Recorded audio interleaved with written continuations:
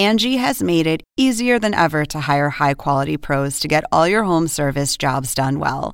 Just bring them your project online or with the Angie app, answer a few questions, and Angie will connect you with local pros who match your specific needs. Or book a service instantly at an upfront price. So join the millions of homeowners who use Angie to care for their homes and get your next home service job done well. Download the free Angie mobile app today or visit Angie.com. That's ANGI.com. Look, Bumble knows you're exhausted by dating. All the must not take yourself too seriously and 6'1" since that matters. And what do I even say other than hey? Well, that's why they're introducing an all-new Bumble with exciting features to make compatibility easier, starting the chat better, and dating safer. They've changed, so you don't have to. Download the new Bumble now.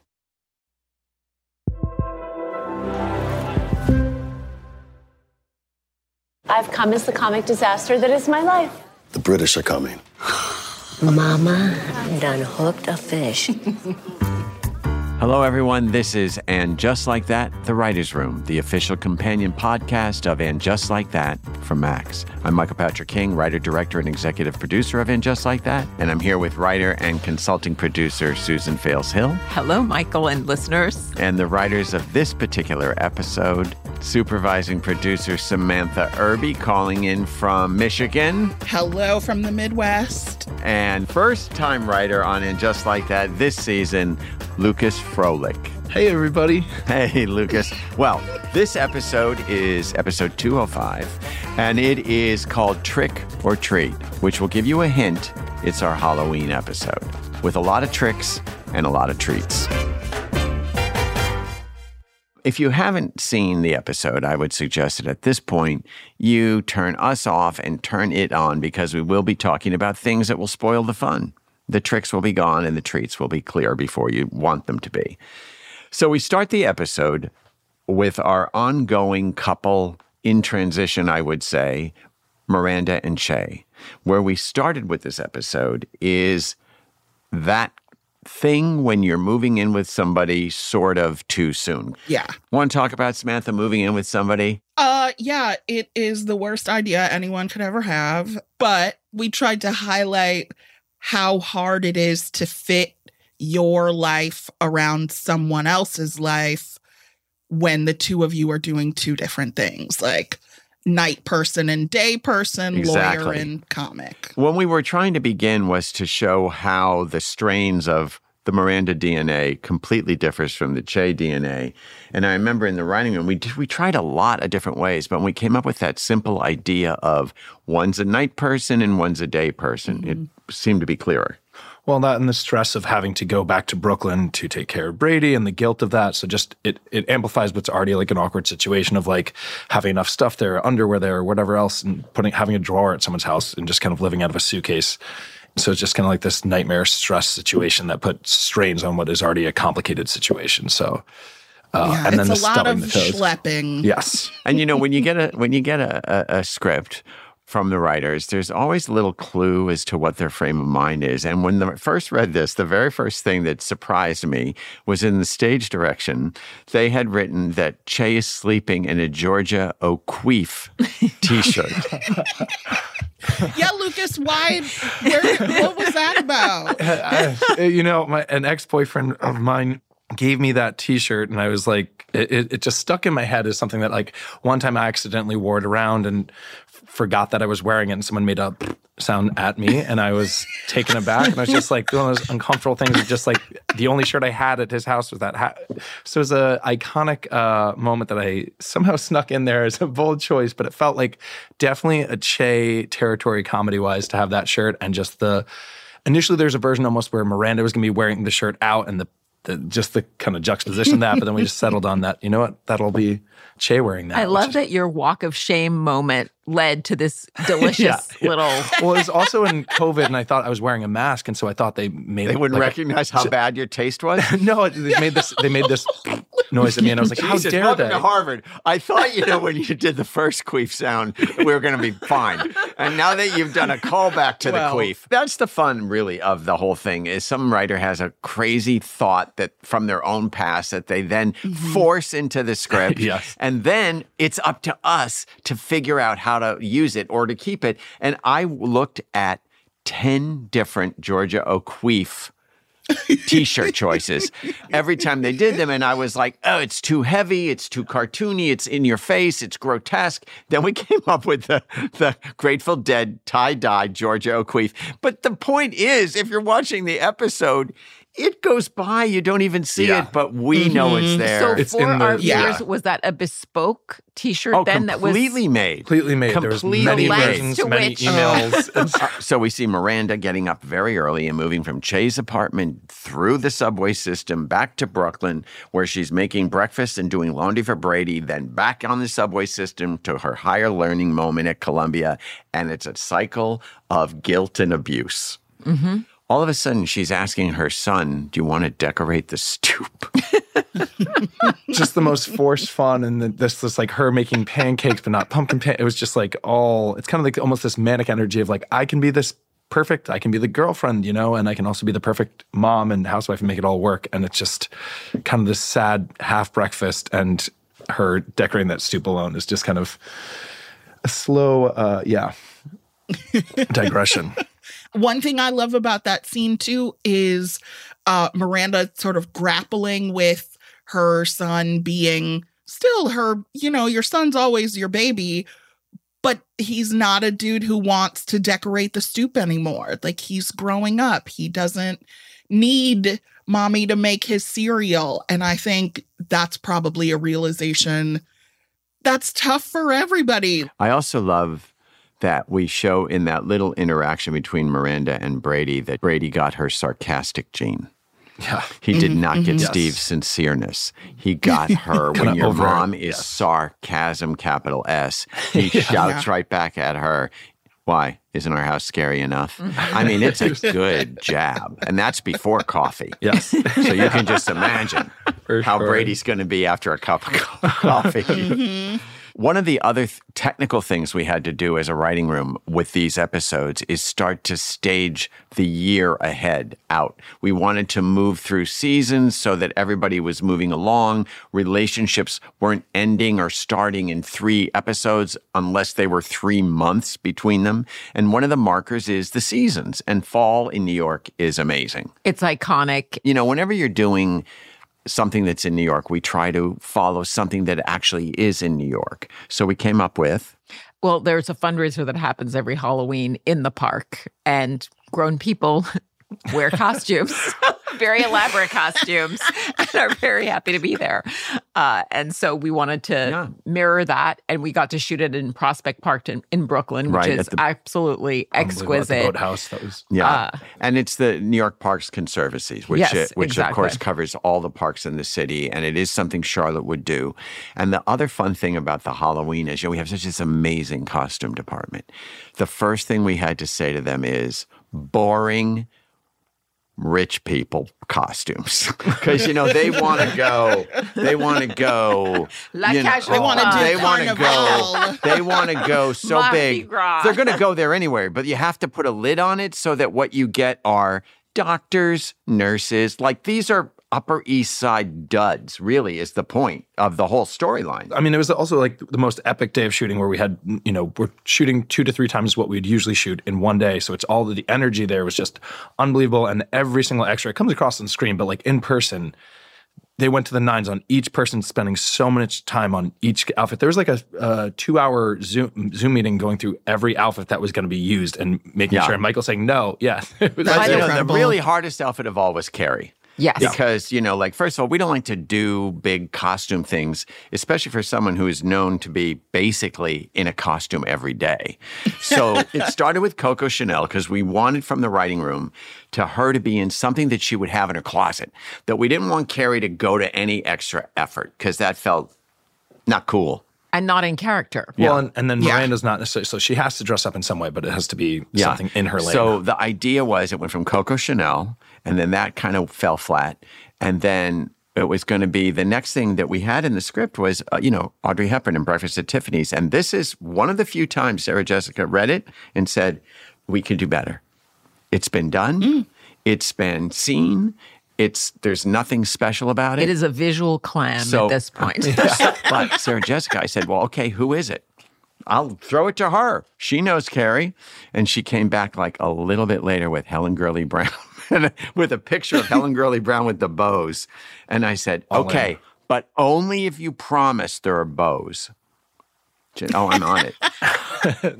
Charlotte is going to kill us for not wearing costumes to her fundraiser. I am wearing a costume.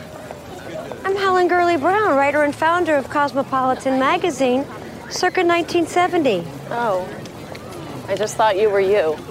When have you ever seen me wear bows in my hair like this? I don't know, Wednesday?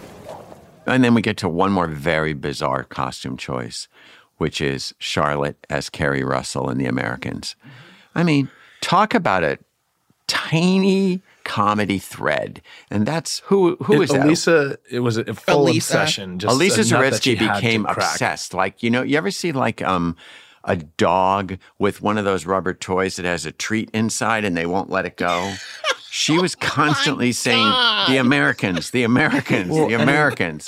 Any topic somehow would shift back to the Americans too. Even just like on set, somehow eventually she just had this one track mind. But it led to the whole story. Yeah, it was oh great. my God, it's so great. I've never seen anyone more passionate about about the something that's a dumbest little thing you've ever not thought current, of but in current. your life. It was incredible. Really loved the idea that Charlotte and Harry thought they were on the inside, but were the outliers. Yes. Like they could not turn that over. Angie has made it easier than ever to hire high-quality pros to get all your home service jobs done well. Whether it's routine maintenance, an emergency repair, or a dream project, Angie lets you compare quotes from multiple local pros, browse homeowner reviews, and even book a service instantly. Angie's been connecting people with skilled pros for nearly 30 years. So the next time you have a home project, bring it to Angie to get your job done well. Download the free Angie mobile app today or visit Angie.com. That's ANGI.com.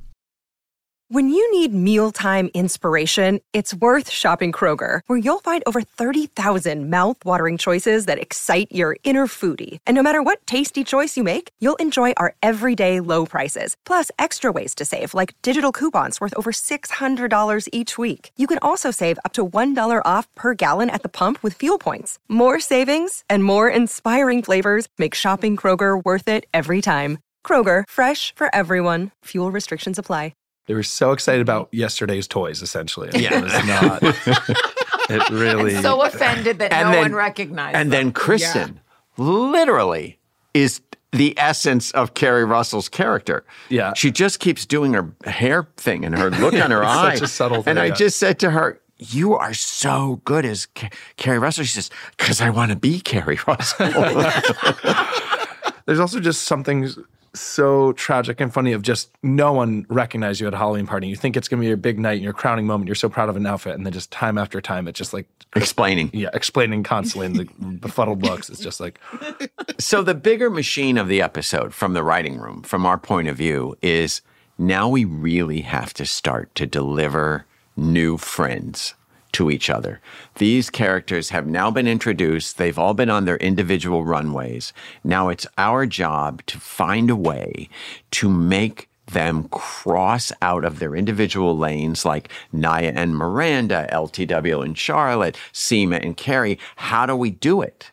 Well, that party to me was like the assembly ball in Pride and Prejudice. It was the most organic way to throw together all these characters because it made all the sense in the world that Charlotte said, y'all come, and everyone showed up. And it was the chance for Seema to show up. It was the chance for Miranda to say to Naya, hey, you're ready to meet men, come.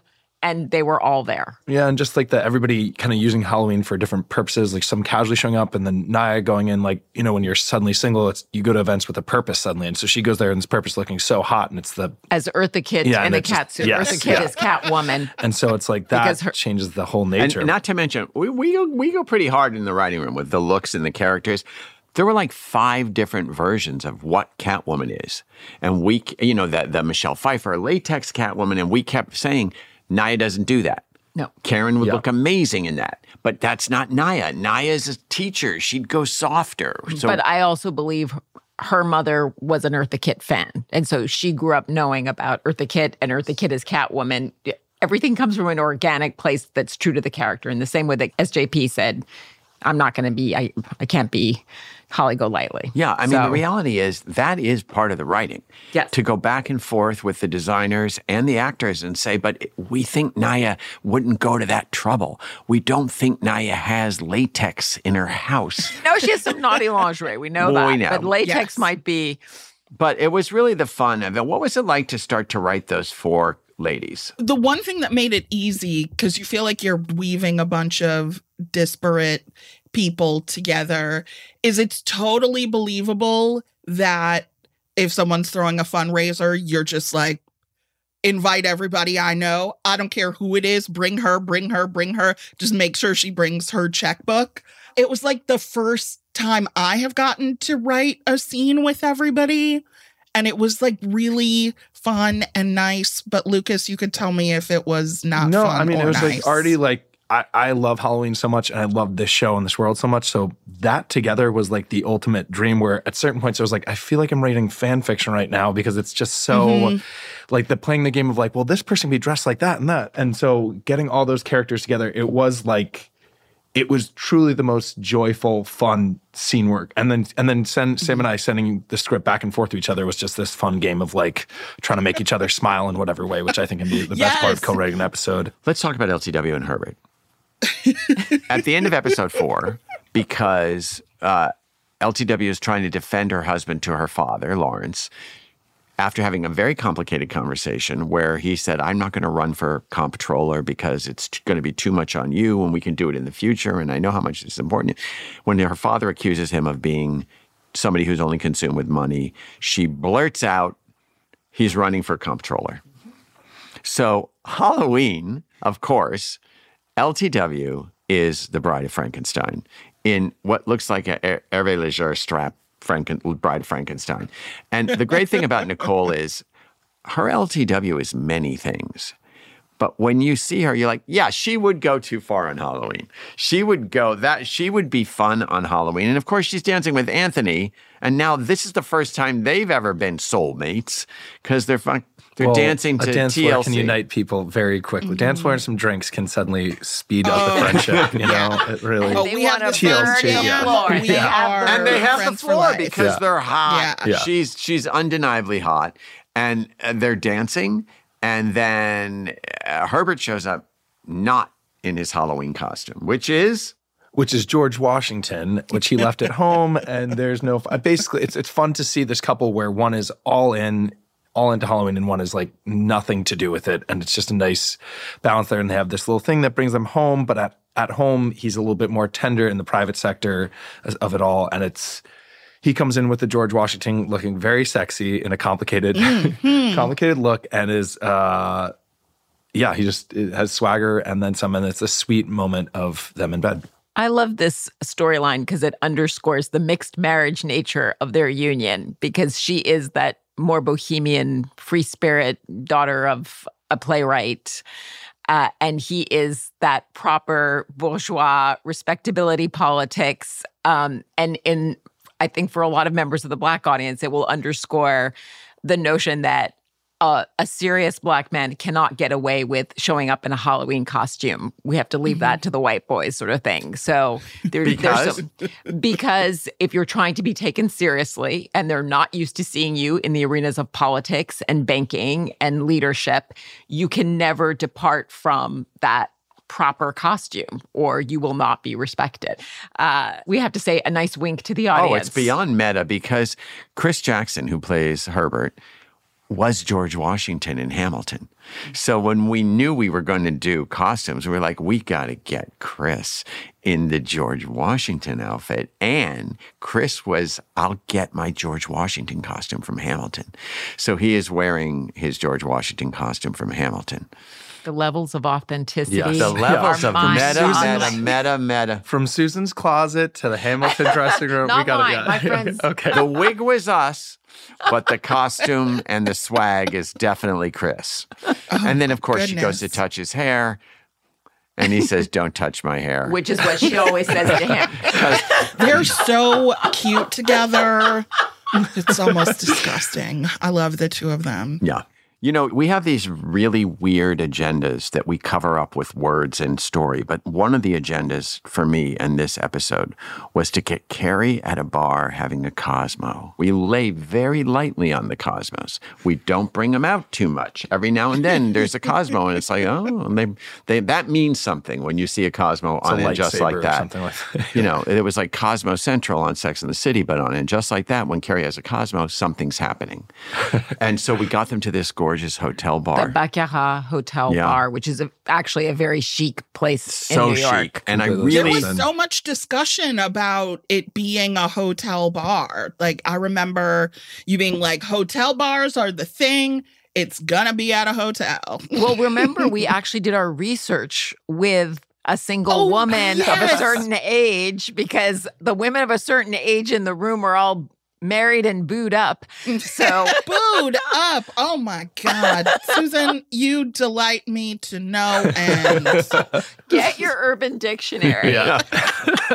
From Baccarat to booed up. That's the duality. That's right. That we spoke to this woman who is single and is in her 50s. And she said, we asked her, where would you go if you were looking to find viable men, not somebody that is just the last thing that was left standing. Right. And she said hotel bar. So. Right. And so then we went on the search. And, you know, there are really cool and hot places in New York that if you film them, they don't translate to cool and hot. They're not visually what they are. But the Baccarat Hotel bar is Alice in Wonderland. I mean, it is gorgeous.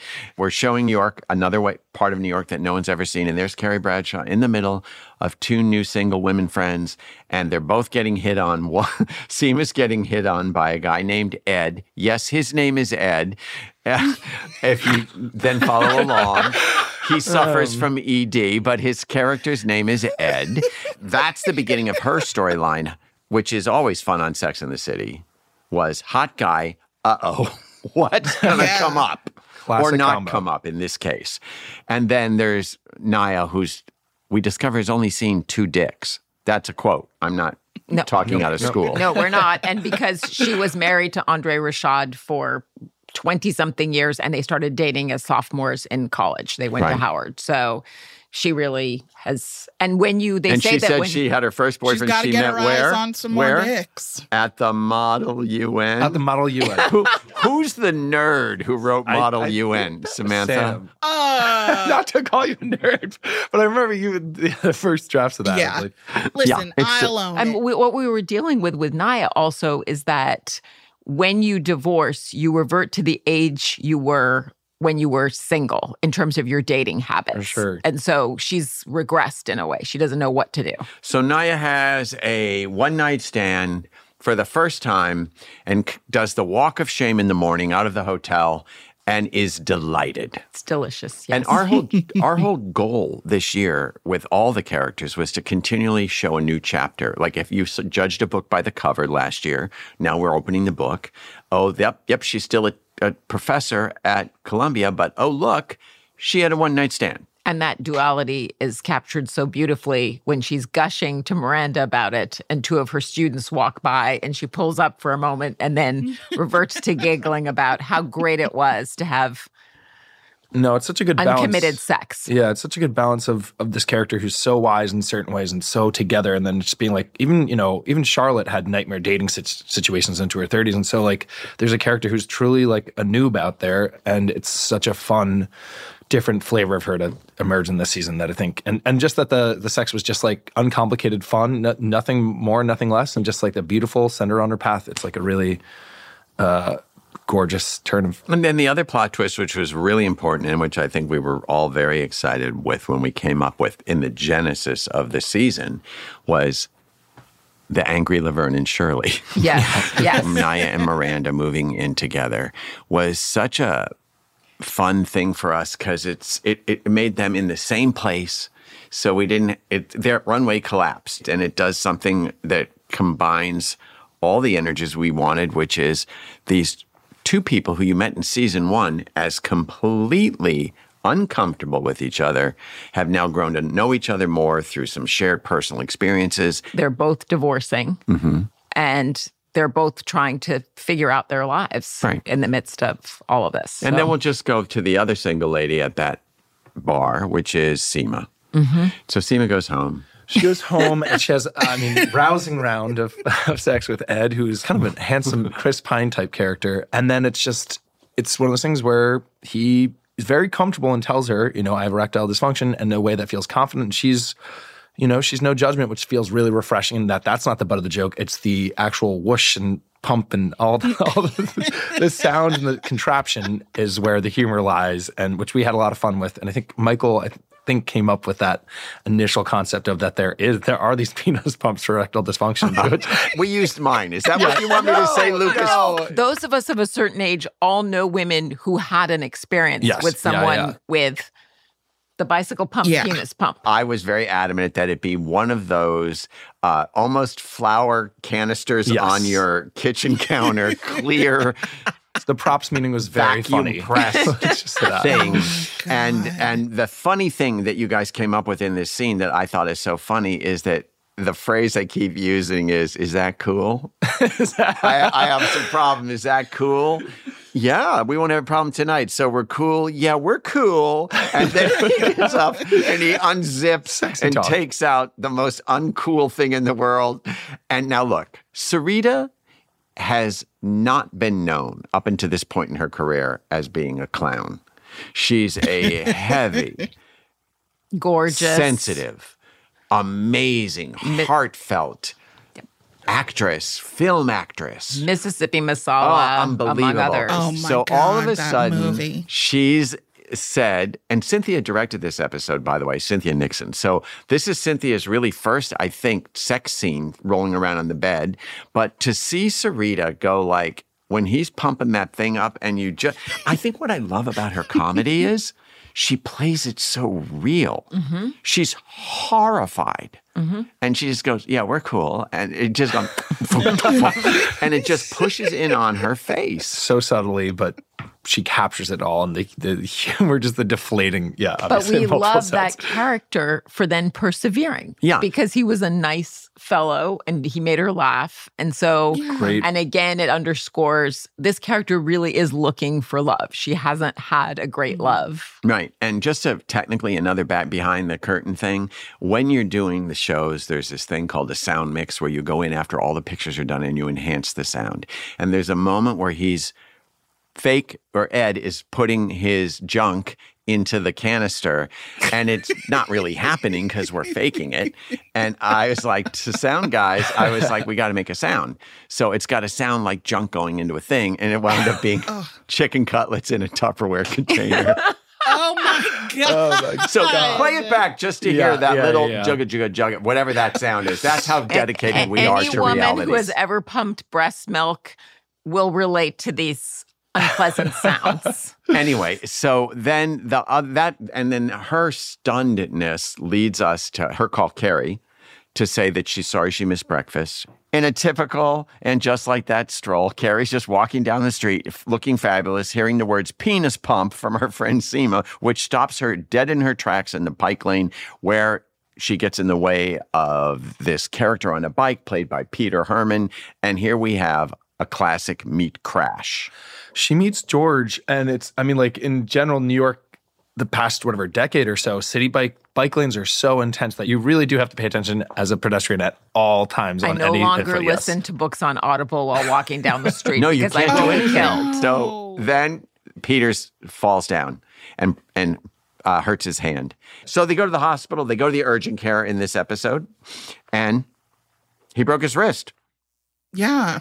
And then had to get opioids. And Carrie waited for him. Yes. Which was very sweet. It definitely feels like something Carrie would do. I don't know that I would do that. I'd be like, I got to get out of here before this dude actually sues me. But I love a broken wrist meet cute. Yeah, and I love the fact that you actually let her be romantic and stay and nice, but she also says that line, he knows my name and I'm actionable at this point. Like, there's just a little bit that I could get sued in her mind. Yeah, but ultimately, Carrie really does feel sorry for George enough that she goes to Cinderella. That's feeling sorry for someone to bring them soups. Samantha, would she feel bad for him if he didn't look like that? No. And I say this from my personal opinion, which is I wouldn't. Listen, if I knocked an ugly dude off a bike, he'd have to call the FBI to find me. But knocking Peter Herman off a bike, I would move into his home immediately. I'd be like, come to my house, actually. I'm a wrist specialist. I know you've never heard of that before. And come to my house and I will take care of you. No, Carrie knows what's up. She's not trying to wait for a bum. She's waiting for a hot dude. She's not trying to have a boo with a bum. Trying to boot up. She's not trying to be booed up with a bum. She is trying to be wooed and romanced by a beautiful man. And I mean, I hope Peter doesn't put me on a watch list after this, but he's so gorgeous. Peter, I watched every episode of Younger. I love you. But no, Carrie, for real, I mean, I think she'd care no matter what. But the waiting is because dude is fine as hell. I mean, we're agreed on this, yes? Yeah. She brings him food as a cover to say, like, but she thinks he's broke. That's the point. She feels guilty. She broke his wrist. He's a broke bum. He's a hot bum in her mind. On a bike. On a bike. A bum on a bike. Hot bum on a bike. Oh, I've dated many of those. Anyway, so she discovers at the thing that no, she's taken aback by the cool apartment.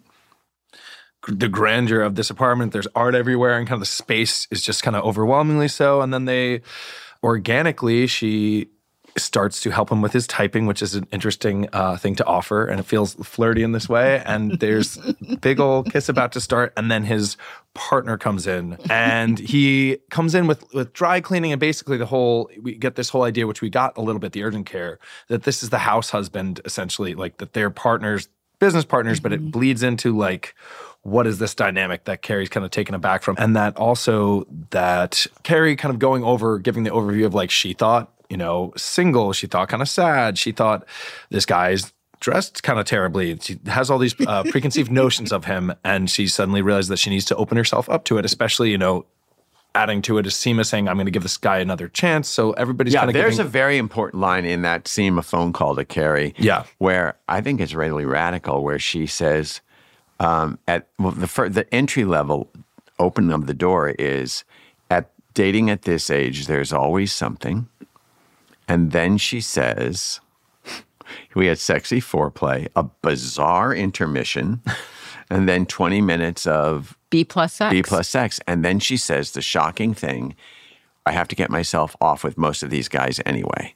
Mm-hmm. And when you see that on the page, it's shocking, but to actually put that out into the world, it's interesting. I think that's the reality, though, of a lot of I think it's a healthy, great way to look at things, of just the expectations at any age are just, we have all these ideas, but it's like everybody's a complicated, imperfect person. And so I love that, as always with Seema, there's always kind of this refreshing, bigger picture take on things that I find deeply refreshing and a healthy point of view to put out there, kind of just, and sets it up for, the comedy at the end, too. I also love that it's not an assault on men. It's not, they're failing me. Yeah. It's just, this is the way it is, and imperfection is part of life. And also, it's important to show that there's not one way to be. Like Seema's whole thing about, so what? I'll get myself off, is the direct opposite of Carrie. Mm-hmm. Carrie would never go like, okay, I'll just get myself off. Carrie would be, that's not her world at all. Mm-hmm. Mm-hmm. Completely. I love it in contrast to the original show, because there were so many boyfriends that it was just like, well, okay, bye, we're done with him. And I do love, it feels real that as you get older, you know, your list of deal breakers gets a little shorter. It's that John Donne poem, "They flee from me that at one time did me seek." So yeah, I love that. I love hearing someone say, you know, at this age, I give them a second chance. But Carrie also is giving Peter another chance. 3 chances, actually, like, oh, this guy's broken, busted, but I kind of thought he was cute. I felt something. I'm going to follow through, be a little bit of a caretaker, get a kiss, get yelled at by the big bad wolf buddy. But still, I'm going to go for a date, she says to Miranda. I got everything wrong in the Goodwill. And that is a growth of age. Saying, oh, guess what? I got everything wrong. Yeah. Not like, I'm right, they're wrong. I got everything wrong, she says. The relationship comes to an end when they are making out on George's bed, and Paul calls and yells at him, and he leaves. And then she says, that's it, because she doesn't want to be Yoko. If they're Lennon and McCartney, that makes her Yoko.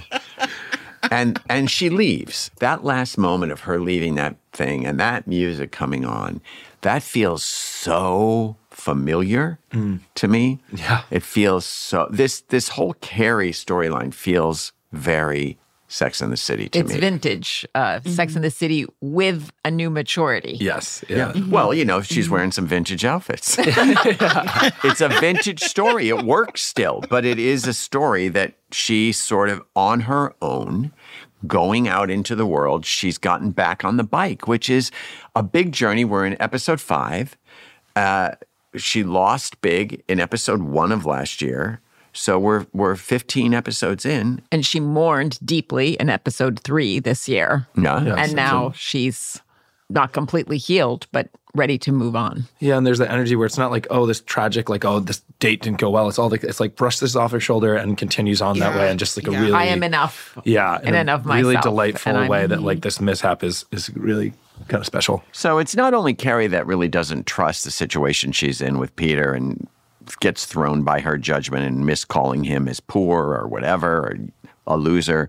Harry also doesn't trust the situation that Rock's in, which is Rock is in the Central Park skateboarding and comes home with a card that a man has seen them skateboard and wants them to call about being a model for Ralph Lauren. So Harry immediately thinks, perv in the park. I work for Ralph Lauren. If I get to a Kinko's, all these funny, protective, paranoid things, but it lights Charlotte up because it's Ralph Lauren. Mm-hmm. She goes from 0 to 100 or skeptical to just all in. And what I love about this storyline is it's the first real story time where we've seen Rock and Charlotte together against an enemy, which is Harry's opinion. We have been doing some more research on the Ralph Lauren shoot. Honey, absolutely not. I'm smelling a Taken type kidnapping vibe here. And I don't have the muscle mass to rescue Rock from a compound in Belize. Dad, it's not a kidnapping vibe. We zoomed with the advertising team, and it's actually quite legitimate and impressive. It is a progressive family concept, and Rock will be wearing a polo shirt exactly what I wore as a teen model. But in the same way that Samantha was saying that it's so real, the moment that Miranda had with Brady of my little boy isn't my little boy anymore. In every family, there's the good parent, there's the bad parent, there's the parent who's the disciplinarian, and there's the parent who's the fun parent. On our show, it's the fun parent and the tough parent. Exactly. You can be so close. For Charlotte to get to be the fun parent, when in fact we've always seen Rock really more complicit with Harry, that's very real. So it was really fun to actually have a Rock Charlotte adventure, and it will continue because they did do the Ralph Lauren ad. Stay tuned. So Miranda and Che have been trying to live as this sort of hybrid couple, night, day, understanding each other. Miranda's sort of said, I'm going to move to Naya's. It'll be fun. And Che's going through what anyone in show business has gone through, if you're a writer. There's a moment where when you do a pilot and all your hopes are pinned on it, just from the writing point of view, it's also very true of actors. There's a moment where the network evaluates the success by showing it to rooms of people, and they keep the people who are responsible for it, usually the writers, and occasionally an actor, and Che is an owner, actor, writer of this because they're the owner of the concept because it was based on their life. So I've been in many of these rooms. Susan, have you been in any of these focus rooms? Well, sadly, so many of my pilots never made it. It is past the script ground. form. Yeah. I only had one, and it was for Showtime, and it went directly to, we shot it, and it was going straight to series. So I mean, it is I skipped this. not a bad Samantha, No, have everything else have died you 1,000 experienced the deaths. two-way mirror yet? No. I've had many pilots rejected, but I have not gotten to see a focus group. I would die. Like listening to real people talk about a thing I wrote that they don't like, I would simply pass away on the other side of the Well, it's mirror. rough because this is this is designed exactly based on my experiences. Mm-hmm. And there is a group of handpicked people, and they come from a bigger group. And then they just sort of handpick 12 people or 10, and they talk about it. Now we get to the exciting thing from the writing room. Our feelings about Che and the way the audience responded to Che. Mm-hmm. Mm-hmm. It was a real interesting experience to have written this character that we thought of as a hero, a strong, creative, confident, outsider individual, and played perfectly by Sada Ramirez, and then have the whole world go, nope. No.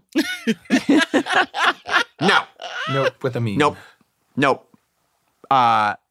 Too confident, too cocky, too sure of themselves. And it's all complicated because Che also has been assigned as the destroyer of Steve. No, and the destroyer of a character they love's marriage. And so. Which is, you can't destroy a marriage, folks, just because you're a strong non-binary stand-up. They're It just the doesn't work that way. non-binary Camilla Parker Bowles. It's not like 21st kryptonite. century. It's not kryptonite. You can't there's a happy marriage.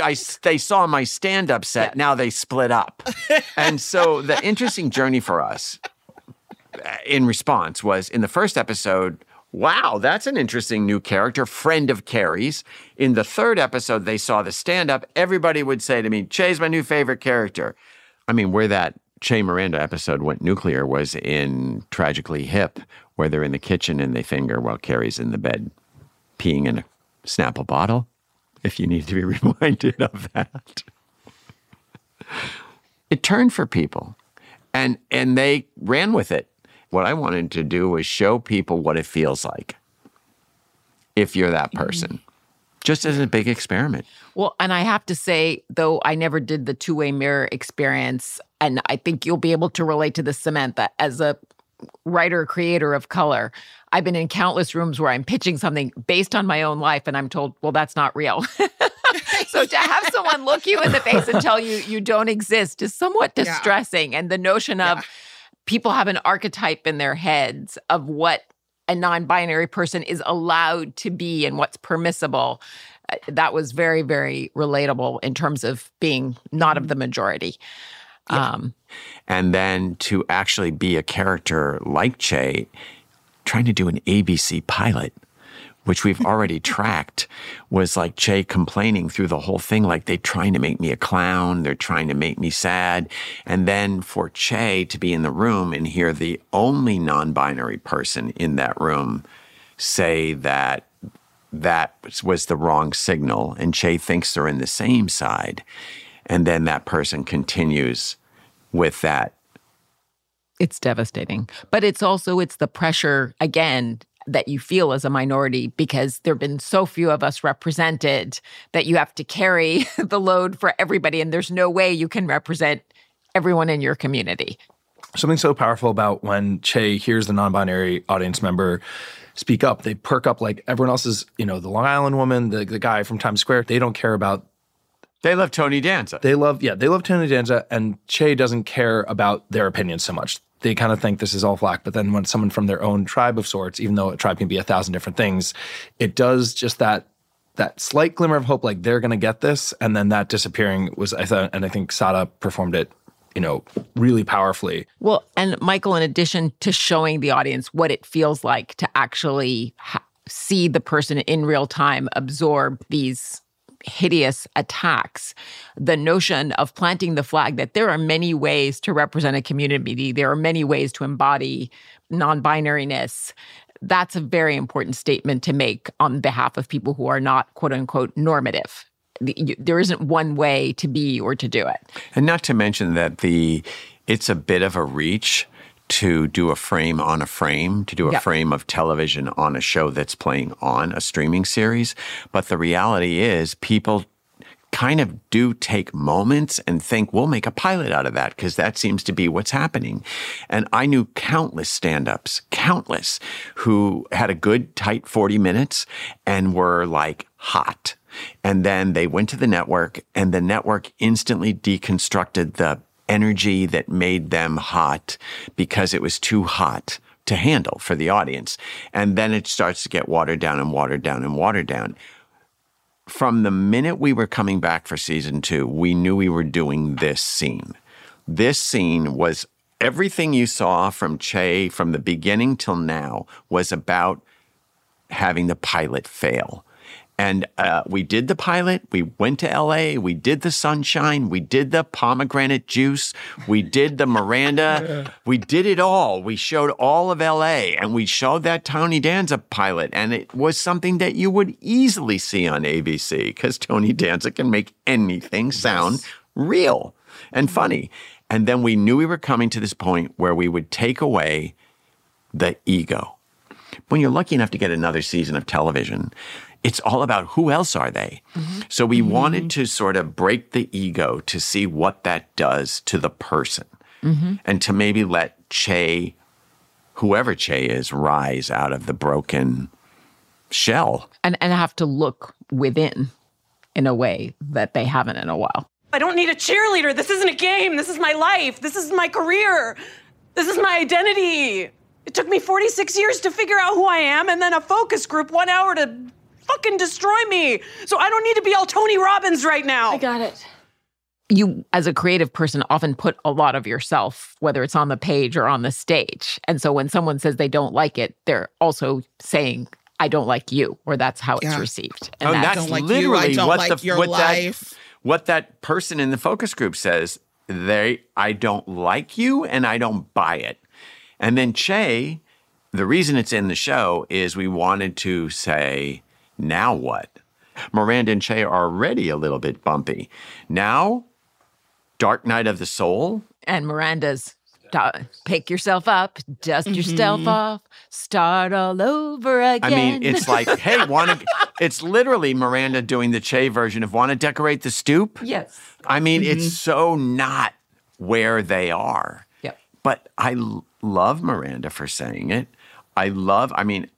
My partner Craig is always defending me.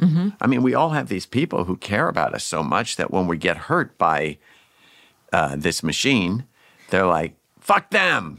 Right. and our response is easy for you to say. Yeah. And the interesting question to me is how people will respond to a vulnerable Che, since they responded so complex like to a cocky Che. Well, as you've said, this season is about opening the book and looking at different sides of people.